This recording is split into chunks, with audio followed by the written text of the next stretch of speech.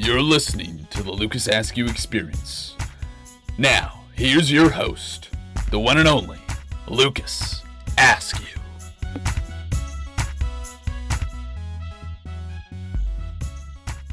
Hello world! Welcome to the Lucas Askew Experience. We are glad you are here.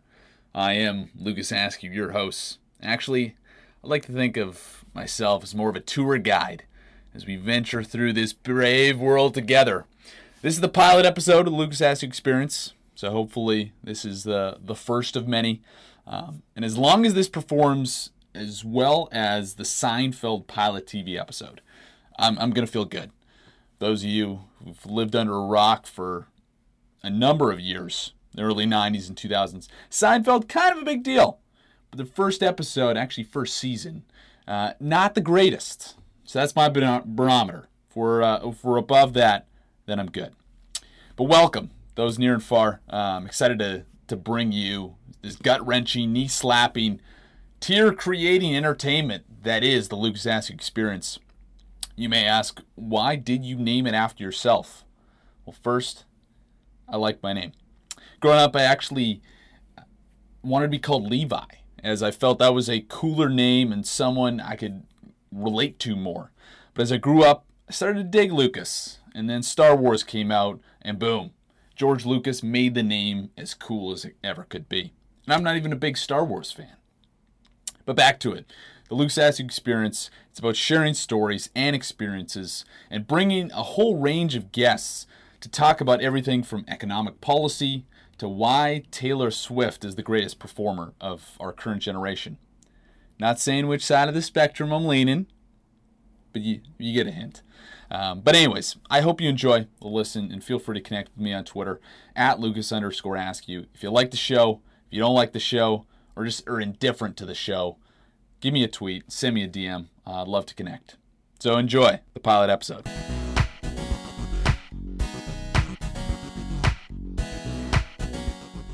Today's episode is brought to you by Prilosec OTC, a Chinese deep tissue massage for your digestive tract.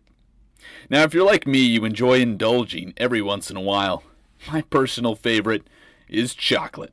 You put a plate of soft-baked chocolate chips in front of me, you better watch your arm after you put that plate down because I'm devouring that entire thing. Seriously, when that chocolate chip is just dripping down and the gooiness of the cookie just fills your taste buds with every bite. Okay, I may need a moment here. Okay, back to it. Regardless of what that personal culinary pleasure is, everyone has that one item that they absolutely love, but that your body just doesn't agree with and leaves you with that lasting heartburn. That is when the power of Prilosec OTC comes into play. Its fast-acting molecules target that heartburn on the spot and relieve that discomfort you feel. For even more relief, take one pill of Prilosec OTC a day, and you'll be doing more than just keeping the doctor away. You'll be keeping your esophagus healthy. Like any great thing in life, there are side effects, so remember to consult your physician before starting any plans. Prilosec OTC, so powerful, it'll make you say, I can't believe it is over the counter.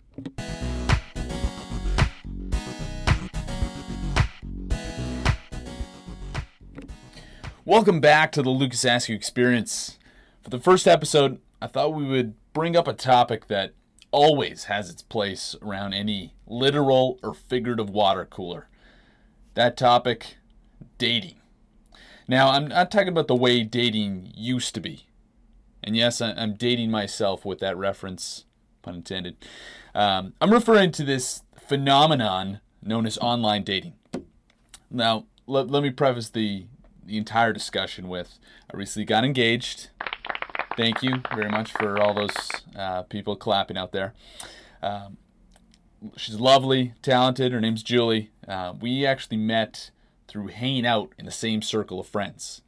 No gadgets were required, or at least none that I know of. But before Julie, I was like the over 40.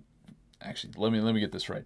49 million Americans. Yes, I'm looking at my stat sheet right now. 49 million Americans who have tried online dating. Now, I'm not here to preach I'll save that for the Joel Osteen podcast. But I do want to talk about the pitfalls of relying solely on online dating and why these websites and apps, they're not designed to just match everyone with the perfect candidate. Except eHarmony, of course. That's on another level.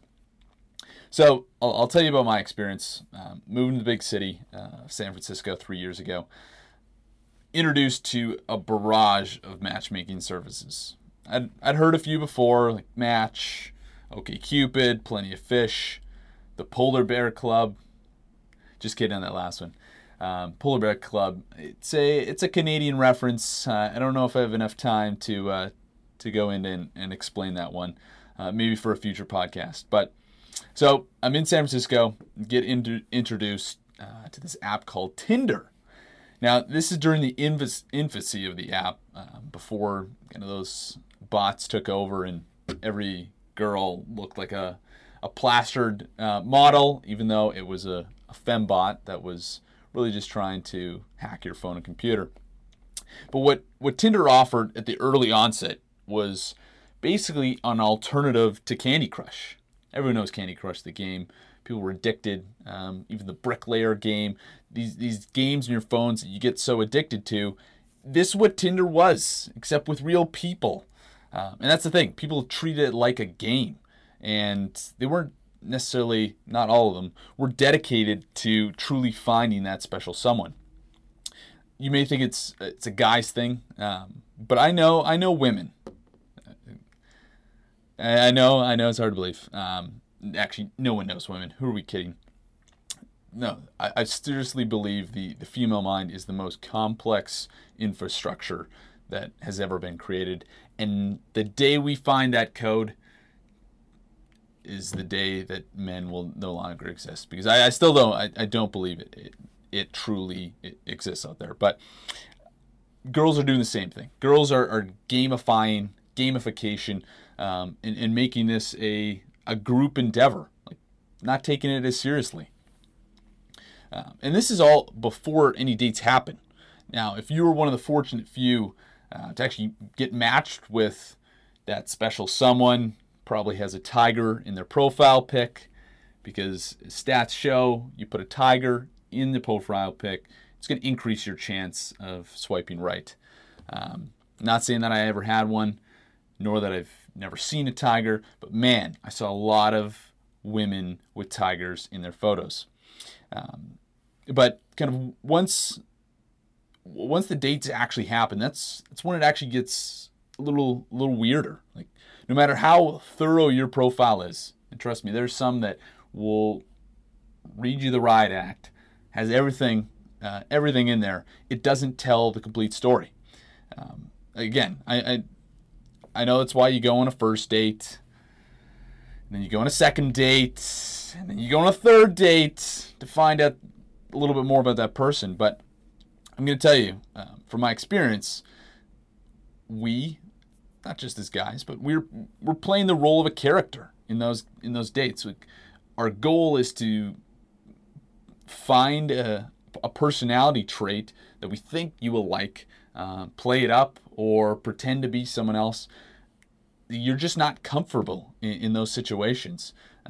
You kind of have to try and remember what's on their profile. It's very awkward, and again, this is where I feel really the best profile picture and profile that you can create is one that's actually getting involved, talking to people in different social situations, whether it be at work or at a happy hour or a charity bowling event where the only reason you came is that it was your friend's birthday and you forgot to get them a gift. So you thought, hey, maybe I'll go to the charity bowling event to make up for it. And there may be a couple people that I could talk to. And then you talk to one and they're very interesting. And you want to actually get to know them. So you get drinks another time and then they never call you ever again. But, hypothetically speaking, those type of situations exist. So I feel you can act more like yourself, and people will really see the real you in those situations. Now, I'm not going to guarantee results. I'm not saying like you are guaranteed results by getting yourself out there, going on getting in social groups, joining leagues. Joined a kickball league when I first started in San Francisco. Met no one. Okay, I met a couple people. Actually work with one, the individuals right now. But there were no results. Nothing came from that. But it got me involved, got me out there. But again, there's no guarantee. I'm not a date doctor. There's really only one true date doctor out there, ladies and gentlemen, and he goes by the name of Alex Hitchens. Yes, let's go on a tangent here. I'm referring to the greatest movie ever made. Now, you can argue all you want. I've heard it before, but I feel what sets a movie in that greatest stature, distinction ever made, it's you don't need a sequel. You didn't need a sequel because that movie was so good. So, people that say The Godfather, people say The Lord of the Rings, Star Wars, sorry. You created 3, sometimes 7 or 8 different movies. Hitch only needed 1. It's truly a cinematic masterpiece.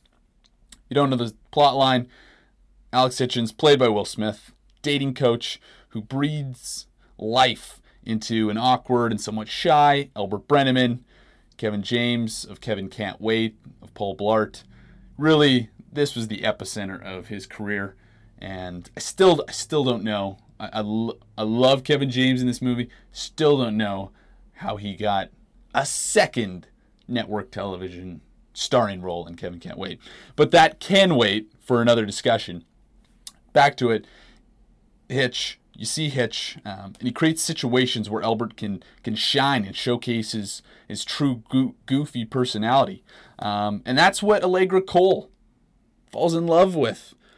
Allegra, upper echelon celebrity, but deep down, she's a human and craves that human interaction.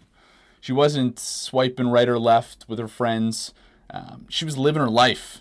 And Albert Brenneman proved that any guy could sweep any girl off her feet. He just needs the right broom. And that actually is a quote from the movie. So I can't take credit for that great line. But you can tell, you have some passion around the movie. But I do believe it offers a glimpse of reality, the power of putting yourself out there in social situations and making yourself vulnerable to showcase your true personality. So how about the apps themselves? You have Tinder, you have Bumble, you have The League, you have Coffee Meets Bagel, OkCupid. I can go on and on.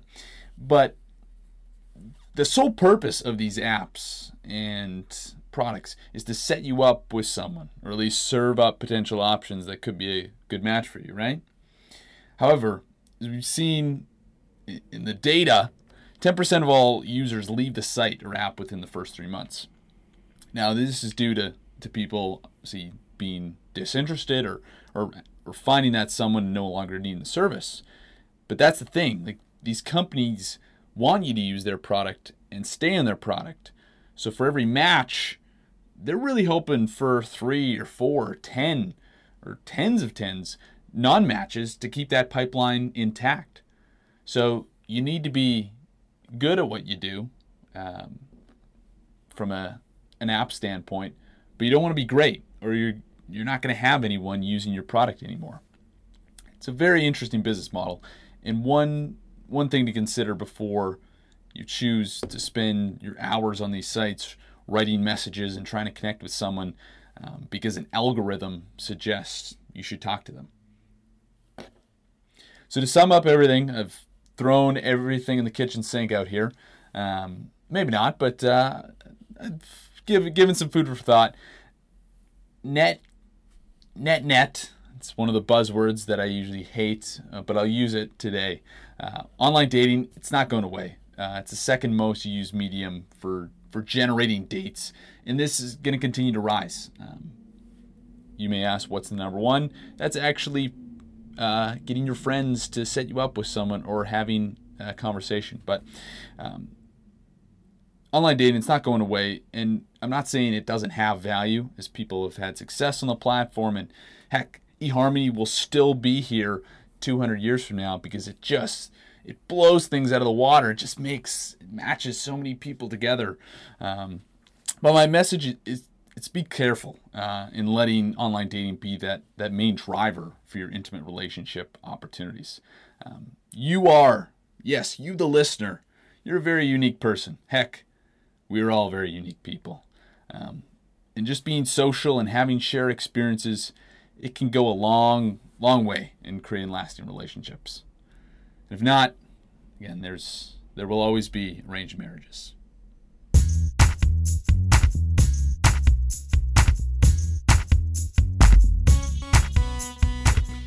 That's our show for today. Hope you enjoyed the pilot episode of the Lucas Askew Experience. And hopefully this is not the last one you heard. If it is, it's been a great ride. We really appreciate your support over this one episode. And hope to see you in the future. But if not, get excited, get ready. This is a thing that I've always wanted to do, end different shows. I used to do this at my old job. I would end conference calls like this. But I want to end the podcast every week on a upbeat note, give you some food for fodder, but really just put a smile on your face. That's what I want. Maybe a little snicker. You may laugh at some of the quotes I bring on, but today's quote from Johann Wolfgang von Goethe.